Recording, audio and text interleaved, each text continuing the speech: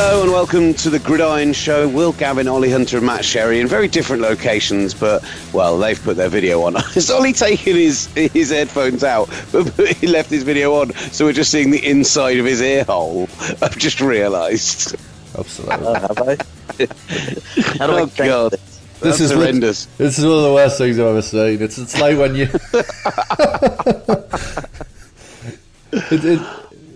Oh my God, that was like being in a doctor's office, wasn't it? Just watching a guy poke a horrible thing down Ollie's ear hole.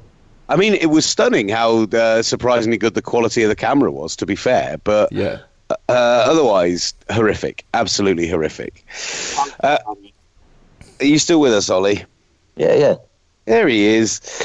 So we're going to be talking about Week 13 on this show today, but because we've... basically, firstly, apologies, there was no preview show last week.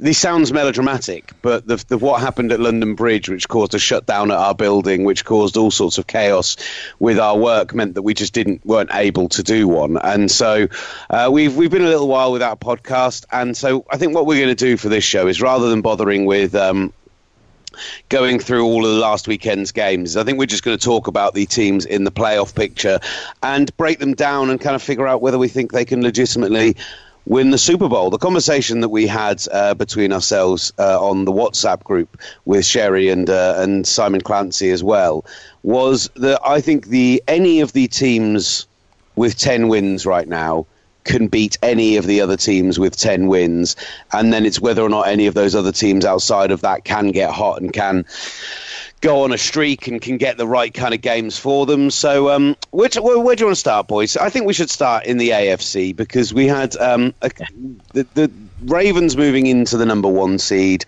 I'm also just delaying talking about the Seahawks. Ravens moving into the number 1 seed with the 20-17 win over the San Francisco 49ers, which lets us talk about both of these teams.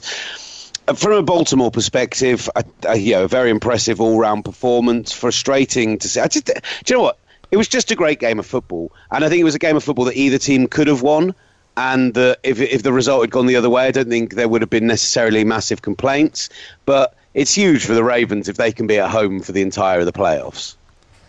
Yeah, enormous. I mean, the Ravens are potentially going to be in an unfortunate situation if you weigh all this out, where they might end up playing the Chiefs still in the divisional round, which is the one poison chalice that comes alongside the number 1 seed. But we can get into that later on. And in terms of this game, I think that the positive from a San Francisco point of view is that they went toe-to-toe with a team who really have blown everybody out for 5 or 6 weeks. And in my opinion, actually had control for a lot of that game and should have won it. The negative for the 49ers, which is a similar takeaway I had to the Seahawks game, is in these tight, close games, I worry a little bit about Kyle Shanahan and the fact that he seems to make the same kind of mistakes when the bullets are flying in all of these games. Just managing the game, the amount of times the play call comes in way too late and they take delayed game penalties is a problem. I think he gets away from... his play calling gets away from where it should be. I mean, you look at the way that the 49ers dominated this game on the ground, and really, that it should have been the perfect formula to beating Baltimore in terms of you controlling the clock, you limiting Lamar's possessions, and they just weren't able to finish the drives off. So I have some slight concerns about Shanahan in these tight games, and I don't think it's a coincidence that the 49ers' 2 losses have been in those kind of games against teams who I think they're more talented than. I think the 49ers are more talented than both the Ravens and the Seahawks. The difference, of course, is that the other 2 teams have experienced top 5 NFL coaches. I'm not suggesting that Shanahan can't get there. I'm talking only about this season. All of these things are the kind of things you learn with experience. I'm just not sure he's there yet. And I just wonder that if there's a close game in the playoffs, whether that might ultimately bite them on the behind. Yeah, you're absolutely right. And look, there was so much to be positive about from this game. And the difference between this and the Seahawks game is that, unlike the Seahawks game, although we did have quite a few defensive injuries in this one, is that this was a close to full strength San Francisco side, and they did. They put, like you said, they pushed a team close who no one else has really pushed that close, including a run of teams like the Seahawks, the Texans, the Patriots. The scalps that they have at this point are absolutely phenomenal. They've already beaten a playoff caliber run to get to the point where they are at this point. But you're absolutely right about Shanahan and the frustration in the game management late in the game, the frustration in some of the, for what a brilliant play caller he is, I thought he gets a little too cute sometimes as well. I think, on the 4th and 1, you've been running the ball so well that on that entire set of downs, the choices when we've been running the ball really well, getting it to the outside, getting yards on the Ravens that way, to move away from that felt silly. I think that, especially in those conditions as well. I mean, it was an insane call. Yeah, and that's it. And in better conditions, would we have kicked the 53-yarder and taken a lead into that final Ravens drive? Maybe, but we could have done with picking up another first down, another 10 or 15 yards, which would have both eaten the time off the clock and also made it an easier field goal. It was a game that like you said, the 49ers had in hand and dropped the ball on, unfortunately, from my perspective. The badly mismanaged the clock at the end of the first half as well. I mean, you had 3 timeouts and 20 seconds left on the clock on their 30-yard line. I mean, that's inexcusable. I had some 49ers fans when I lost it a little bit on Twitter about the mismanagement of the clock at the end of that half, telling me that, well, no, because you were kicking the field goal as it got to 0, so actually that's perfect clock management. I'm like, they had 2 timeouts. They had, what was it, a minute 15, something like that, and they didn't even have that long a field to make. Why are you so determined to kick the field goal? You want the touchdown there. Yeah, you could score a touchdown there, absolutely, with better game management, and you could at least get yourselves into much better, easier field goal range. It wasn't good clock management. And also, understand why people were trying to argue in favour of Shanahan on this occasion. One guy who argued with you is a guy we know, Colin, and his point was, well, you're trying to limit Lamar getting the ball back. Now, Baltimore's offence is very good, but they're not good at scoring quickly. I mean, their offence is designed to grind down the field in 5 minutes and score. I mean, it's just not what they do. And if Lamar Jackson has to drop back and pass, which I've said all along, you see it in this game, I'd urge everybody to watch every 3rd and long or 3rd and medium in this game. And there are a lot of bad throws from Lamar. If you get him in that position, that doesn't mean he's a bad quarterback. He's a great quarterback, one of the best quarterbacks in the league. He's different to any quarterback that we've ever seen. He does it differently. But the reality is, in the same way that Tom Brady, if you get him into a situation where he has to rush 15 yards for a first down, can't do it. Lamar Jackson finds it difficult if he's in 3rd and 8. So because he's that kind of player, the one negative to their offence is it's difficult for them to score quickly because his best passing plays are invariably built upon the run game. And if the run game isn't available because you need to score quickly, then obviously that doesn't play to his strengths. No. Defence-wise, how do you think the Ravens did, or should they be worried when it comes to the amount of yards they're giving up to people like Raheem Mostert? I mean, 146 yards off of 19 carries. That, for me, if you're looking down the stretch and some of the teams that the Ravens have got to come up against, I think it's Buffalo next, that's a slightly worrying trend, no? It is, yeah. I mean, I'm always wary of judging too much against teams like any Shanahan team, basically.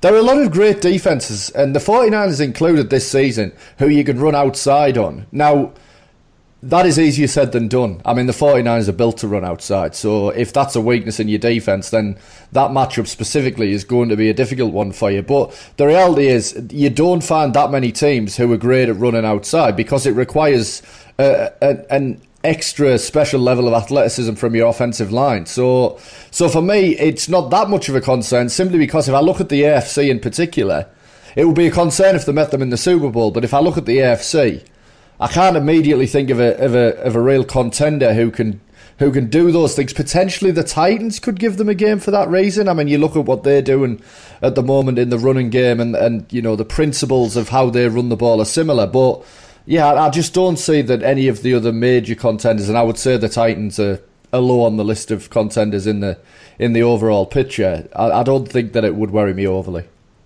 That Derrick Henry's all right, isn't he? I've always said I liked him.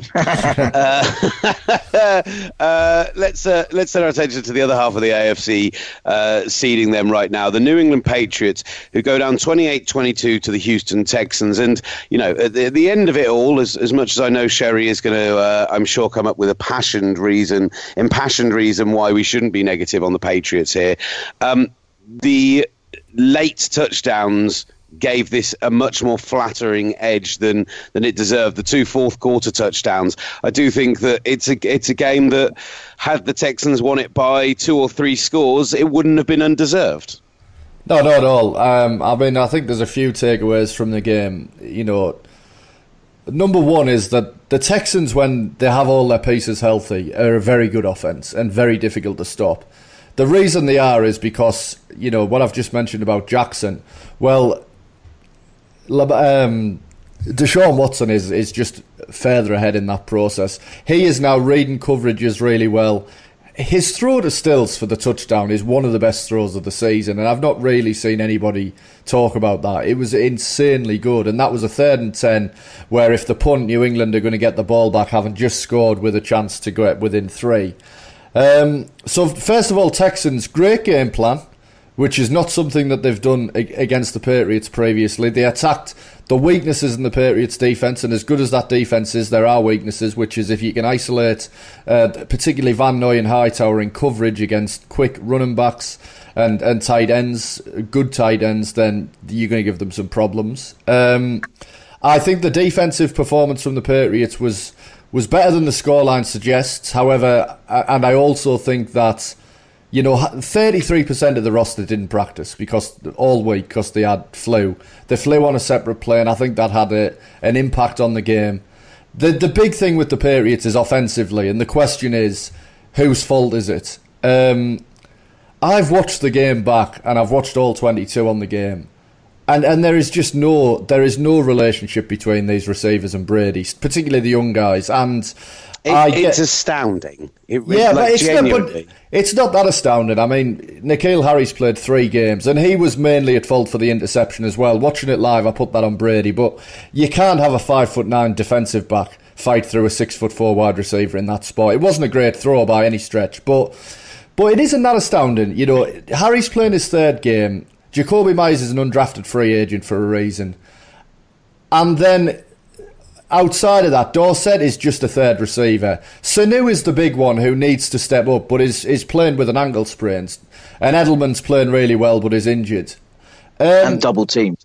Yeah, absolutely, double cover. The lack of Gronkowski really hurts them. However, the one thing I would say... Just on Edelman, I couldn't believe on that first drive they gave up those 2 third down to him. And I do still think, like you were saying about a well-schemed game from the Texans and like some of the better coaching I've seen from them this season. How if you're ever a team that are playing the New England Patriots and you're allowing Julian Edelman to pick up 3rd downs where he's not double covered like on 2 separate occasions there is absolutely astonishing to me. So much so I very nearly swore then. They fixed it though, didn't they? That was the key, and I get that they should be going into the game like that as well, but they did get it fixed. In terms of where I lay the blame, I mean, I have seen this movie before with the Patriots in terms of their offense. I think Brady is missing more throws than he was, but he is 42, so that's going to happen. However, I don't think it's the precipitous slip that some are starting to pretend it is. This is a precision offense. That is how it's built. I think there's a spell in 3 weeks' time where they have to turn around if the young guys aren't further up to speed and say, right, we need to simplify this. And they'll do that. I mean, I've seen them do that before. And they did it in this game. They did it in that 4th quarter. It was Edelman. It was James White. It was James White on that drive where the Texans just opened the floodgates for them. It was James White and a lot of James White stuff that we hadn't seen so far that much this season that they returned to. James White, who, by the way, in one dynasty league that I'm in an IDP dynasty league where I'm trying to tank because there's no way I can win the playoffs, James White won me my game this week, and I'm absolutely livid about it. The other element is, and this is a trend more recently, particularly last season with this Patriots team, and I get that this sounds arrogant, but it is 100% true, is the regular season. I mean, the fact that you're proclaiming it to be 100% true is arrogant in itself. But that is very arrogant. But the regular season, especially when you're 9-1 as they were, or 10-1 as they were entering that game, is almost becoming a testing ground for them. And I am not going to fall into the trap that I fell into last season, because I said last season that I thought they had no chance of winning the Super Bowl. I said that at this time of the year. I mean, Chris Sims has just said, "Oh well, we've had questions about the Patriots before, but never in December." They literally lost 2 games against non-playoff teams in December last year, Chris. Last season, they lost to the Dolphins and the Steelers back to back, and their offense looked a lot worse against the Steelers in that game than it has looked at any point this season. So I think there's an element of them putting the young guys out there, sink or swim time. But I think that if they need to, at the end of the season, they can rely... I mean, the offensive line's playing a lot better. That's the big positive. But they can rely on an offense with 2 really good pass-catching backs in Burkhead and White. Sanu is a really good number 1/2. Edelman is your main guy, and Dorsett is a 3. And then the other guys are going from playing significant snaps to, 10 snaps a game when you have 4 wide receiver sets. That's how I see it going. Matt Lacrosse, the tight end who is healthy now for the first time, actually looks decent. I mean, he's not Gronkowski, nobody is, and he isn't even close to that, but he can do a job for them. So I ultimately think that they get it figured out. I mean, perhaps this is the year they don't. Perhaps Brady's fell off the cliff. I'm just not sure that's what is really happening. And I'm willing to be proven wrong, but I mean, last year I didn't. You guys remember? I literally said I've never had less faith in a team than I did those Patriots last year. In the regular season, you can't keep winning games scoring in the teens, but there is no reason that even if the offense doesn't improve, because of how good the defense is, that they can't just win 3 games in low-scoring games to win the Super Bowl. I mean, that is still on the table as well. But I tend to think it'll be a little bit more balanced by the time the playoffs get going, and they'll be in the mix. I think Matt Sherry's hit his word count for the podcast already, so he's now going away, and just me and Ollie are going to talk about the rest of it. Have you taken a breath in the last 5 minutes, Sherry? Probably I was thinking not. We could put this bit out as a Twitter video, but it'll need to go out as 8 videos at this point. But yeah, I mean, that's basically me spewing up all of my thoughts on the Patriots. Look, from a Texans perspective, like you said, the keys on the offensive side of the ball is when they are all fit. When you've got Tunsil, and when you've got Hopkins, and when you've got Will Fuller stretching the field, and Kenny Stills had a good game, and when you've got the run game, when that's all working and there's no injuries and it's all kind of clicking together, I do think that they are a team who could beat most teams in this playoffs, and I wouldn't be that stunned if they did go and win a road playoff game in the divisional rounds. But I think it does take almost everything clicking to work, and that's something we've said about this team for a long time. I just think there are just better teams out there who I would expect to beat them come January. When we look at the beyond the top 2 seeds, obviously we've talked about the Texans.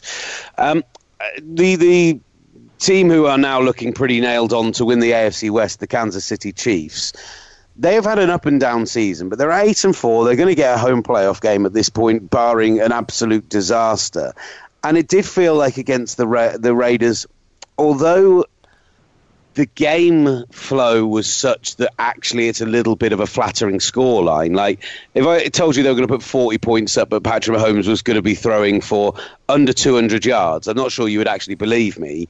But actually, I thought the defense stepped up really well, and it was just a nice all-round game from them, and at a point where, they need to get a bit healthy and get back on track. And I can see the Chiefs getting hot down the stretch now that they've got everyone back, healthy, clicking together.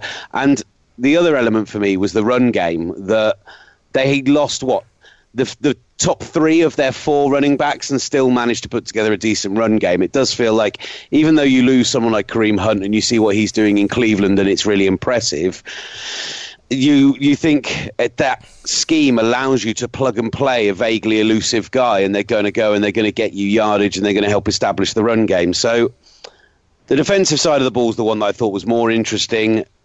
Have the Raiders just got to a point where they've peaked on their season? I don't know yet, but no penalties in the game. Really did a really good job of holding Gruden and the offense down. It just looked like a complete game to me. I just can't figure out whether it was against a team that are maybe regressing to the mean a little bit. Ollie, Yeah, do you know what? I kind of agree with you there. I was hot on the Raiders. I was almost seduced by Matt Sherry and his optimism around them, and I'd apologise to Gruden, but it did seem like the Raiders are. Well, it's certainly a completely different team away from home, 1-5 away, and it's there that they really struggle. And against the Kansas City Chiefs team, who didn't really have to do too much to beat them, in my opinion. I just thought that they didn't grind it out, but they just had enough to in the right areas at the right time to get the win. And a 40-9 victory looks impressive, but I don't know whether they were that impressive. I don't know. It's a weird game for me. I think the Raiders, and I've said this all along, are just really talent deficient. I mean, I think for the whole season, I've thought that they might make the playoffs because that 6th seed isn't necessarily the toughest competition to get it, and because of some good coaching, but ultimately they are talent deficient. The Chiefs' defence, I think, is getting better and better every week, and that if I was, as a fan of another AFC team, that is what concerns me, because, you know, how good a defence do the Chiefs really need to win the Super Bowl? It's not that amazing. I think the keys to that turnaround I mean, he's not going to win Defensive Player of the Year, but the Honey Badger is playing exceptional football, and so is Juan Thornhill, the rookie safety, who had a big pick six in this game. I think that those two combined have changed the face of that defence, playing a lot more man coverage and doing it well. But yeah, I think Tyrann Mathieu, if you looked at the last 4 or 5 weeks, has been as good as any defensive player in football. And like I say, if they can have a half-decent defence, they're a big threat. I mean, they could go into any building and beat any team. And Mahomes is that good. And if their defence is reasonable, then you give them a good chance of doing that. Especially when you've got Tyreek Hill, you've got Shady McCoy in the backfield, but Darwin Thompson had a really good game. Travis Kelce's always going to be a threat. So they do have talent. They're a really talented team. It's just what happens when they come up against another talented team. And you're right, the Raiders aren't that at the moment. They're well coached, given the deficiencies they have across the board on offense, defense, special teams, whatever. But the Chiefs going up against a talented team, especially maybe if they win their home game, but they've got to then go on the road to someone like the Patriots or the Ravens, it's going to be difficult for them. Well, we get a preview of that this weekend, and I think that they get the Patriots at a great time. Wouldn't be surprised if they win again this weekend. Because I think is there any part of you concerned? We're going to get onto the Bills in a moment, but with them playing the Patriots this weekend, if the Chiefs can pull something out, and then you've got to play the Bills as well, the Patriots might not even get a bye week, let alone not massively. I think they'll beat the Bills at home. I'd be stunned if they lost to the Bills at home in a game where both the division and the potential bye is on the line, and they're going to afford one more loss. If they lose this week, everything's on the table, and I think they might, but I still think they would ultimately end 13-3. Yeah, you'd expect them to win one of those 2 games, essentially. Yeah, exactly. Yeah. And I think that's fair. All right. Should we talk about those Bills? Because I think people are getting really positive about them now at this point. I do think that hold on, have we missed someone? Getting distracted. No, we talk about Texas, talk about the Chiefs. We'll get on to the Steelers in a moment. Right. Let's talk about the Bills, because we didn't get to talk about them last week in the Thursday night win over the Dallas Cowboys. It was obviously a game we had on the radio, and it was a really, really impressive performance on the road against a team who we know how talented the Cowboys are and also how poorly coached they have been. We've talked about that a huge amount. But to go on the road on a short week to a very talented team and get the kind of win that the Bills did, I was really, really impressed. And what they're doing as well, we saw it with the trick play, John Brown's touchdown. They're now getting confident. They're growing in confidence. Yeah. They're starting to get hot at the right time. I think teams will be scared to face them. All right, the Cowboys aren't a very good team. I mean, when it comes to coaching wise, but the Bills going on Thanksgiving to AT&T and actually handing them a can of whoop-ass, I thought was really, really impressive. Yeah, I mean, I think that's a great point about the confidence. You can see that shining through. I mean, nobody needs to. I don't need to talk much about the Bills. I'm their coach's biggest fan. I think Sean McDermott is just superb. I'm delighted that everybody else. I'm going to call Sean McDermott's mum and let her know that she's no longer his biggest fan. No, but yeah, he's so good, man. I mean, honestly, shades of Belichick in everything that he does, and I've thought that from the first year that I saw him. He's just really, really good. I'm not really buying into Josh Allen in the way that some people are because of one performance in Thanksgiving. I mean, you see a lot of tweets about Josh Allen where you think these guys have definitely only ever seen this guy play a full game once. That was the best game of his career. And Brian Daboll played an absolute blinder from a play calling perspective, and it was a great game. But what's great about this is that it means they have been now flexed onto Sunday Night Football in 2 weeks' time. So we'll get to see them back on a national stage again, and back on a national stage against a Pittsburgh Steelers team who have moved into that 6th seed. In fact, the next 2 weeks, the Bills have got the Ravens at home and then the Steelers on the road. As much as we're saying they're confident and they're looking good, it's not an easy couple of weeks coming up for them. And look, the Steelers might not have had to have done a lot to get past the Cleveland Browns, but they now have a quarterback who's not losing the game for them, and they've still got a really, really good defense. So I think that's going to be a really big game in 2 weeks' time, and I'm feeling more and more like we'll look at the teams on the outside, but the Steelers are going to. They've got to be one of the two big candidates outside of maybe one of the AFC South teams to get that 6th seed. Listen, if the Steelers had a proper quarterback, I would 100% agree with you. Their defense looks really great, but they've got injuries in the running game. They're close to a Super Bowl team if they had Ben Roethlisberger. And that's exactly. But that's when you're considering that they're missing their two best weapons around Duck Hodges as well, in not having Connor there and in not having Juju there. They're still managing to pull stuff out. Like, those people will be back.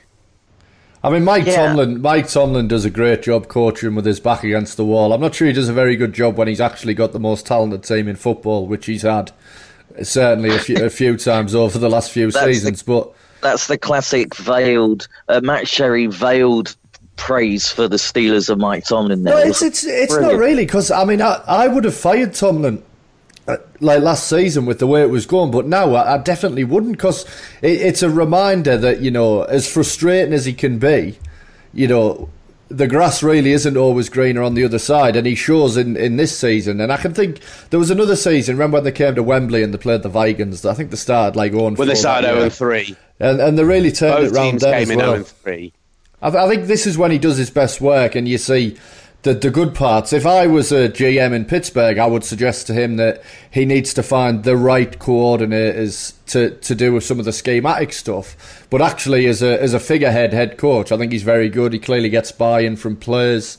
And yeah, I mean, for me, it comes down now to the Titans and the Steelers. I mean, the Titans play the Raiders on the road this week, so obviously the Raiders win that and everything changes. But assuming the Titans win that, their last 3 games are a home and away against the Saints, with the Texans, with the Saints in the middle of it. So you've got to think really that 9-7 is the best aspiration for the Titans. And then you look at the Steelers at the Cardinals this week. I think they'll win that. Versus the Bills, I think they'll win that. They'll lose that. Sorry. At the Jets, at the Ravens. Now, at the Jets, you think they're going to win. So if these two teams are 9-7, I would guess that the Steelers are in. So I would probably give the edge to them just over the Titans at the moment, based on the upcoming schedule. The Titans really have the kind of have it in their own hands, though, because let's not forget that same week that they've put Bills Steelers on, the same week that they put Bills Steelers on Sunday Night Football, we've got Titans Texans for the first time in 3 weeks, first of 2 times in 3 weeks. So, they could still win the division at this point. The Texans could still go out of it, as much as we're saying that they could make an impact in January. So I would just expect them to split those 2 games. I don't know about you boys, but if I was to predict it. And then I would think that the Titans need to beat the Raiders and probably need to win at home against the Saints, which certainly isn't impossible. 4 days like no other. A festival like no other. For a bookmaker like no other. Betfred. Get up to £40 in free bets when you sign up using promo code CHELT40 and stake £10 on any Cheltenham race. Betfred. At the heart of Cheltenham. 18 plus, new UK customers only. Available from March 6 to March 13. £30 free bets credited within 10 hours of first bet settlement. Extra £10 free bets credited if first bet loses. Full terms at betfred.com/promotions. Keep it fun. BeGambleAware.org. So, outside of the AFC playoffs, obviously, we talked about the Ravens on the road. The Ravens who faced the Titans this week, so couldn't clamber their way back into it that way. The Raiders. What did I say? Ravens. Yeah. The Raiders could clamber their way back into it, and then there's the Colts at 6-6, who aren't totally out of it, but they've got to go to the Saints in 2 weeks' time. They've then faced the they've probably got the easiest of the 4 schedules left, but they've just lost too many of the tiebreakers, it feels like, to the Titans, to the Texans, to the Raiders. Even if they won out and got to 10-6, you'd think you wouldn't be that surprised to see them outside of the playoffs at 10-6 because the tiebreakers are so brutal to them. They've still got a chance, so we should mention them, but I just thought this week, this was the last couple of weeks have been the perfect opportunity for them to prove themselves. And I thought the Titans were excellent against them this week. Really, really good. So let's move on and talk about the NFC side of things. We've already mentioned the 49ers, now the 5th seed in terms of the... It's amazing, isn't it? All right, mate. It is amazing that it can swing within 1 week. They go from... or 2 weeks, they go from the 1st seed to the 5th seed. The Seahawks are playing some really good football. It's opened wide open, hasn't it? Like the whole NFC race. Are you ready for the annual Will Gavin playoff seeding rant? Which I will caveat this by first of all saying this is nothing 49ers related, even though it's directly 49ers related this year, because I've had the same rant for the last 4 years. But the fact that these playoff seeding hands a divisional team a home game as standard is absolutely farcical, when on numerous occasions now we've had a 7-9 team win a division, and I wouldn't even be that stunned if it was an 8-8 or even a 7-9 team that won the West this year. Don't get me the East, this year. Don't get me wrong, I think if the 49ers got drawn with the Cowboys on the road, I think they could go there and absolutely destroy them, and the same for the Seahawks if they end up in that 5th seed position or 6th seed position, having 5th seed position, having to go on the road to the Cowboys. But they just need to say, yes, I get it, the 4 divisional winners get in the playoffs. You have to have that, else the divisions don't make sense. But I just think you do the seeding on home games based on record. I've been saying it every year, and I still stand by it. There's no good argument against it. That's the reality. I'd never really understood why they haven't fixed it. I mean, it's just crazy. You could say it devalues the division, but it doesn't, because those teams still get in the playoffs. So what's the issue? And the division, the division is already devalued if they're so crap. I mean, the NFC, I'm going to call it's the NFC disgrace now. They're all dreadful teams. I'm surprised that Doug Peterson, I'm not that surprised actually, because only one Super Bowl winning head coach has ever been fired, and that's Mike McCarthy. But it's weird that Doug Peterson is still in a job. It's a dreadful division, but it's the powerhouse division, isn't it? So we'll still get the teams on prime time, even though they're dreadful. And we could see the Cowboys go in, as you said, Will, with a 7-9 record, and it's just totally undeserved that they get a home game. I agree with you. For once, I agree. The Eagles' schedule going forward still means they could get in the playoffs, which in itself is absolutely sickening. Yeah, but based on this week, the schedule's irrelevant, isn't it? I mean, if you can't beat the Dolphins when you're up 14 points, then it's time to turn it in, isn't it? Give up. It's how we're saying, right? You can turn in your card for the year, guys. We're just going to hand a win to the Giants, to Washington. 2 wins to the Giants, in fact. God, it's really going to hurt their seeding, isn't it? Maybe we'll split those games, just to be fair. It's absolutely farcical. And that game on week 16, Oh, I'm so glad that it's going to blatantly be a like a CBS protected game, because if they dared to flex Eagles-Cowboys into Sunday Night Football based on the fact that it's Eagles-Cowboys and based on the fact that the division will be on the line, that game is going to be utter dross. I agree. Yeah, can't argue with that. Can't argue with it. Right, we started at the bottom end. Let's go back to the top. The Saints we saw in action, obviously back on Thanksgiving game. They're now up into that number 1 seed, a 26-18 win over the Atlanta Falcons. I did that thing on Twitter, and also I put it in our group as well about teams that are winning tight games. And it is amazing that you look at the 5-10 win teams, and you've got the Patriots, the Ravens, and the 49ers on 187, 177, and 166 plus point differential. And then the Saints are on plus 50 and the Seahawks are on plus 36. The Seahawks we'll get onto in a moment, but from a Saints perspective, this ended up being a little bit of a weird game on Thanksgiving night. They've already fallen to Atlanta once. Ollie, you were saying in our group that you're like, nope, not buying the Saints anymore. Like, that loss over the Falcons had you kind of talked into that they're just not going to be good enough come January. Yeah, I know they beat the Falcons on Thanksgiving, but the Falcons now are a team in free fall. It's amazing that Dan Quinn still has his job. But that win, I thought, showed that the Saints are fallible. They do have issues. They've got issues when they can't get the running game going. Alvin Kamara hasn't looked as good since he's come back from injury.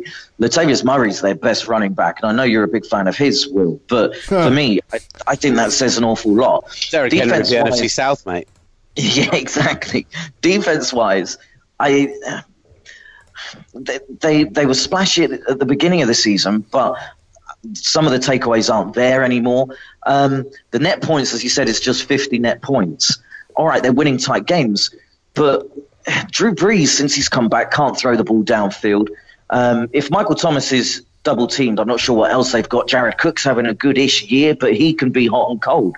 So I think there are worries there, and they're in a division where the Tampa Bay Buccaneers have suddenly jumped to 5-7 and in second place in the division. It's the division's crap.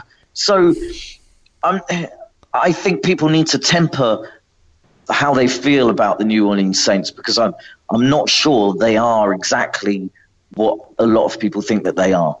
Sean Payton did an unbelievable coaching job with them early in the season, and I still think the defense is good enough.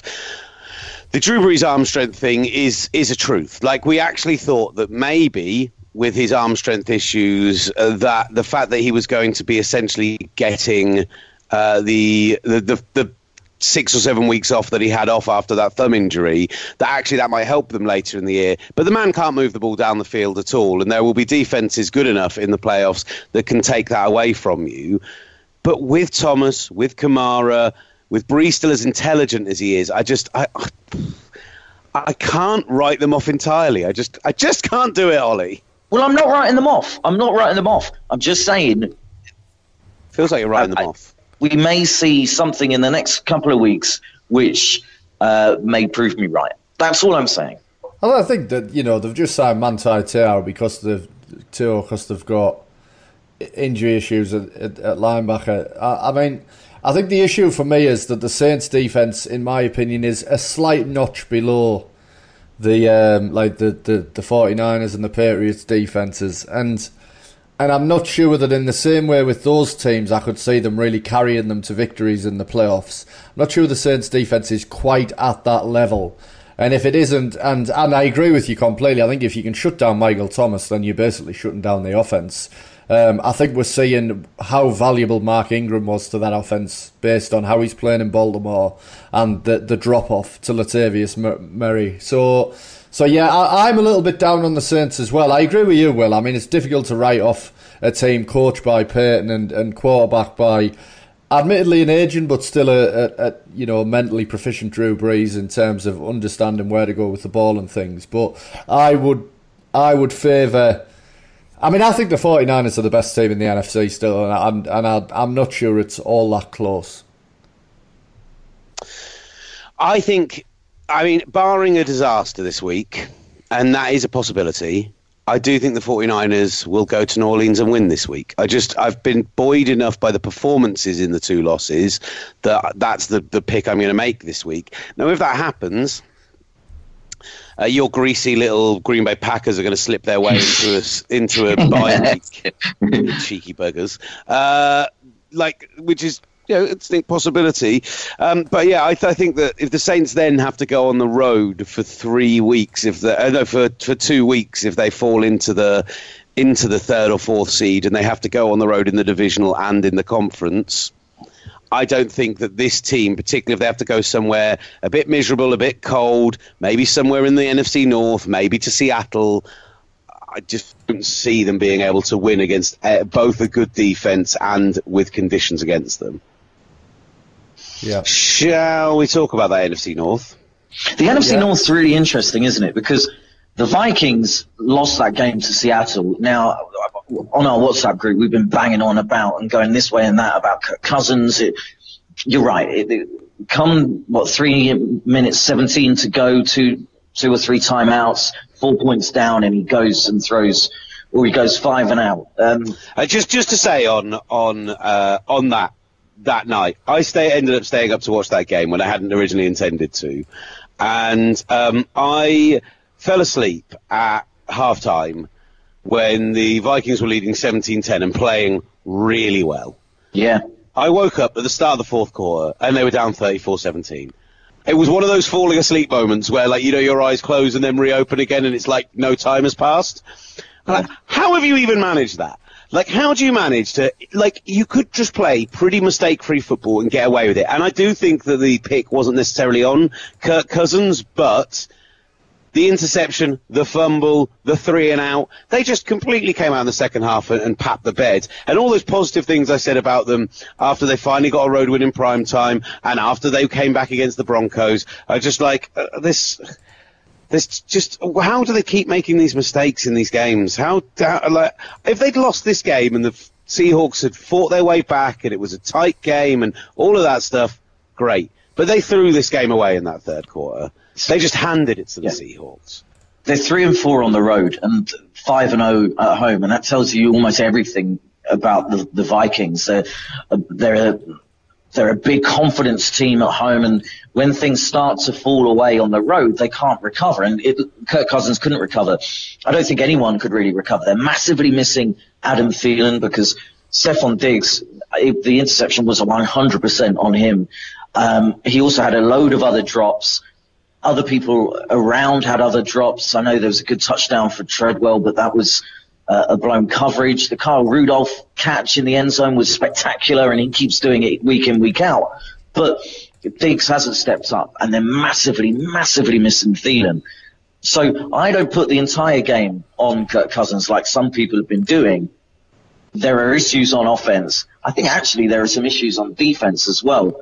And the Minnesota Vikings, if they don't get, if somehow Green Bay fall away and give up the division, then you play each other in week 17, which is obviously a big key to that. And I will let Sherry have his Kirk Cousins thoughts in a moment. What I will say is that yes, he made the mistakes on the final drive, but to actually come back to within 4 points as they did was good. He played well in that, but you shouldn't have been as far behind as you were. Your team messed up. Yeah, so Cousins, for me, I thought he did play well in this game, but he had the ball in his hand down 3 with a chance to get a game-winning drive going and threw 2 bad throws on 3rd and 4th down. That's Kirk Cousins' career. He plays well up until the point when the lights are really shining. And that doesn't mean a whole primetime game. It means those little moments that separate good quarterbacks from great quarterbacks. He never delivers in those moments. I don't know how many times we have to see it. It happens every time. And Vikings fans can defend him. They can say he played well in the game. The reality is, I want a quarterback to deliver in those moments. And the best quarterbacks do. I've watched Tom Brady do it for years. I've watched Russell Wilson do it now every single week. Seemingly, I watch Lamar Jackson do it. Even a guy who I think is limited as a passer, I've seen him make key plays on 3rd and 4th down in big games. That's what I want from a quarterback. Deshaun Watson does it, and Kirk Cousins doesn't. And I think that holds them back. And What also holds them back is their defence isn't as good as previous years. I mean, it just isn't. The secondary's nowhere near as good. We saw another big blown coverage for a touchdown in this game. Actually, their run defence has been really good, except for this game, and I think that, from a Seattle point of view, which we'll get onto, is the biggest positive for them. Will? Hello? Where have you been, Will? There was a delivery. Fair enough. We just decided to stop talking. I figured because Sherry was off on one about Kirk Cousins, I figured I had at least 7 or 8 minutes. What did you ask me? Are we talking about Seattle now? Yeah. Right. Seattle. Seattle. They are the kings of winning these tight games to a point of it being absolutely ridiculous at this point. And there are some who will look at this and go, and literally the response has been hilarious on my Twitter when I put that thing out about their point differential. And then when you look at the wins they've had this season, so they've had 9 out of 10 wins have been by 1 score or less. They've had the 3 touchdown wins, which have been the Vikings this weekend after the late field goal, the Falcons, and then the Eagles, which admittedly is a touchdown and 2 points, but that's still 1 score. And you look at the rest of it, and it's all overtime, 1 point against the Bengals, 4 points against his team. And you both have to feel amazing about it if you're a Seahawks fan, because it just shows the grit, the mental fortitude. What was it that the Liverpool fans have been horrendously saying about their team talk about it recently? The mental masters or whatever mentality it is. Monsters. Mentality monsters. So Seahawks fans have to feel brilliant about it from that perspective, but at the same time, you've got to have your heart in your mouth every single week watching this team. They must just think sometimes, can we not just beat one team by 2 scores, please? Can we just get through 1 week where we just don't have to come from behind or have some big late drive or have some big defensive stop at the end? And it's just how much of a toll that takes on your team. It'll be one of these things where you can take a position on it either way, but what people will inevitably do is when they either win the Super Bowl or lose in the playoffs, people will go, oh, well, that's clearly taken a mental toll over the year. They were lucky to win these close games. Or people will use it as it'll be the greatest America's game of all time because they've come back to win 9 of 10 games so far. I do think that you look at the games that they've won in recent weeks, the likes of the 49ers game, the Vikings game, and you say if they played those teams again in the playoffs, you could see them losing those games because it's been tight. I don't think the Vikings game was as tight. They were pretty much in control. I mean, they were 10, 14 points up, and then the Vikings came back at the end. I thought they were the better team. I'm aware they were down at half-time. And obviously the Philly game I don't think was as close as the scoreline suggests. The games earlier in the season were really close. I mean, I can think of the Bucs game where Wilson drives down the field. But I think they're a better team than that now, and they are coming on strong. And Quandre Diggs, as I said, last 2 weeks has made a big difference. I just do think, though, that San Francisco are a better team, and I think that that'll prove itself out in Week 17 when I expect at Week 17 Seattle to hold the number 1 seed and then lose it to the 49ers. Because I just think, that game, Sanders out, Kittle out, I think that makes a huge difference. And I agree with you, Will. I think the 49ers will win this week. And just looking at the playoff predictor now, and I think they'll ultimately go 14-2 and end up having the number 1 seed. My 2 pennants. Sorry, so you think San Francisco are going to win in Seattle on Week 17? Yeah, I do, yeah, I really do. You're a more confident man than me. Yeah, I mean, but I do just think that I mean, George Kittle is easily the most important player on that team, probably, and for him to be out in that game and for it still to be such a close game, I think is really a moral victory for San Francisco. And I just think with everybody healthy, I would expect the 49ers to beat the Seahawks in Week 17. The only caveat is Russell Wilson, who, he very rarely gets blown out in games and that's terrifying as an opponent, because you never want Russell Wilson with the ball with 2 minutes left. I'm glad you highlighted Diggs, because he has been unbelievable. Quandre Diggs is worth mentioning again and again. So we talked about the Vikings in terms of the Seahawks game.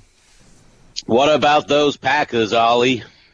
Well, yeah. The game started and there was no snow, and by the end it was a snow game, which suited Green Bay right down to the ground. And I thought, actually, Aaron Rodgers looked really good, and the receivers look really good. I know it's against a very, very bad New York Giants team, a very bad team, but shockingly bad. But what we've seen is Green Bay receivers who going up against equally bad secondaries not being able to get open, and time and time again you were seeing open guys, and this game could have been even more of a blowout despite Green Bay letting them come back in. If had Devontae Adams been more on his game, there were a couple of drop passes from him.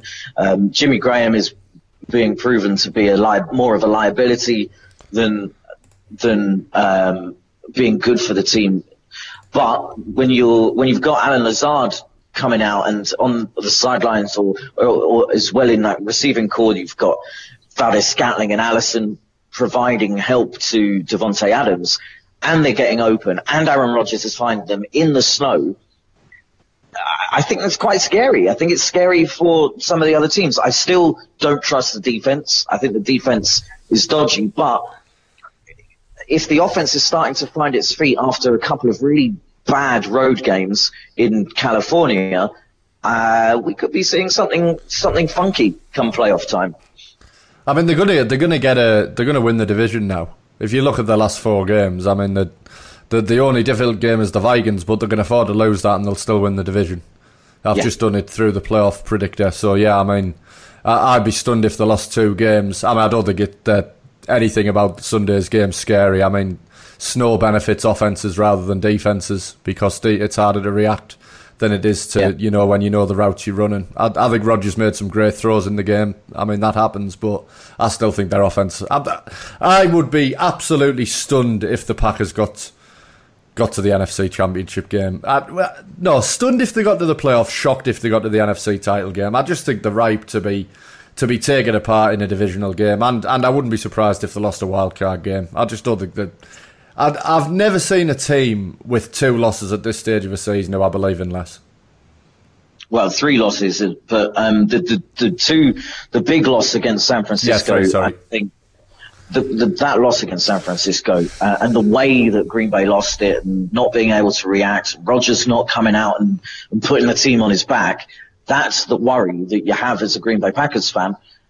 But maybe you shake those cobwebs out, you got rid of them early, and come the playoffs. That's what we're all hoping as a Packers fan and Rodgers fan. Simon Clancy, I'm looking at you, but I have to agree with you that come San Francisco, maybe New Orleans, I'm not so worried too much about the Seahawks, but those 2 teams, the other 2 10-win teams, they petrify me in the playoffs. So for the outside teams, the key one is the Rams. They're 7-5 right now. If they beat the Seahawks this weekend on Sunday Night Football, and then go on the road and beat the Cowboys, they can lose to the 49ers in Week 16, beat the Cardinals, and they'd be in with a shout at the wild card if, say, the Vikings drop off entirely. I just don't see it all coming together for them. I think 10-6 isn't enough. I think every team will have at least 11 wins. I just think it's one of those years. The NFC's that strong. Sorry, Los Angeles. Come again next year when you've sorted out your cap issues and made some changes. Obviously, they could win out. If they win out, then obviously it's a different story. 11-5, but it just feels unlikely. But the thing is, Minnesota very, very easily could win out because they've got all 3 of the other NFC North teams at home. Then in 2 weeks' time, they have to go to the Chargers, and the Chargers aren't a good football team, despite what they did against Green Bay. I'm glad you said it because I was ready to. So I'd expect actually Minnesota to win their remaining 4 games, and what's that leave them with a 12-win record? So 11 isn't going to do it for the Rams. Who's winning the Super Bowl, boys? I think we saw the Super Bowl this week. I think it'll be the 49ers Ravens, and I think the 49ers would win. I think the Ravens would win it. I'm doing locker room after the game for the Super Bowl. I'm not sure I could handle it. You've been there, you've done it. It's worse if you go into the Eagles one was horrendous. Oh, God. We go and face the Ravens again and lose to the Ravens again. Give up. Do you know what? It comes down to a situation where the Ravens they're coming back in the game, they've got to score a touchdown, and Greg Roman runs the ball inside the 10-yard line. I'm going to be livid. Because he'll have won the Ravens 2 Super Bowls at that point. I'm going to change my mind. I think the Chiefs will play this 49ers. And then I think the 49ers will win. If Mahomes stays healthy all year. Because I genuinely think the Chiefs are a really bad matchup for the Ravens. And if they have to play them in the divisional round, and that potentially paves the way for the Patriots again, because then the Chiefs will go to New England. That's what I think will happen. I think in the divisional round, the Ravens will lose to the Chiefs. And then after that, it'll be Chiefs or Patriots in the Super Bowl. Or maybe it'll be the Texans. Is way too much for me. I think the 49ers are getting in, Will. The only team who'd stop you is the Seahawks, and it'll be Wilson alone who does it. And that'll start with Week 17, winning that game. That'd be the worst. Well, this week, when you've got 49ers Saints, that's another really good idea of where both of those two teams are. If the Saints win that, then that throws everything wide open. I think the 49ers will win it. I think across the board, that defense obviously massively legit. But if the Saints do something, Peyton pulls something out of the bag and a couple of injuries or whatnot, we could be looking at the Saints as being big contenders. So let's appreciate what we're getting this week. You know, very similar to last week. We're getting 2 games that very easily could be conference championship previews this weekend. That's pretty fun. All right, boys, top work. Thank you for listening, as always. Really appreciate everyone getting in touch, enjoying the show, listening, rating, reviewing, subscribing, all of that stuff. We will have an NFL 100 show coming up. We will have a weekend preview show probably on Friday as well, so keep an ear and an eye out for those. Otherwise, thank you very much for listening. This has been the Gridiron Show.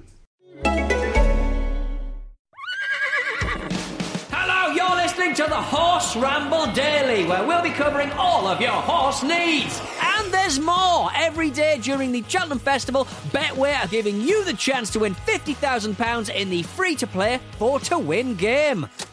Head to betway.com to play now. Up next, more horses. Horse, horse, horse. Horse, horse, horse. Horse, horse, horse. Full terms apply. 18 plus only. BeGambleAware.org.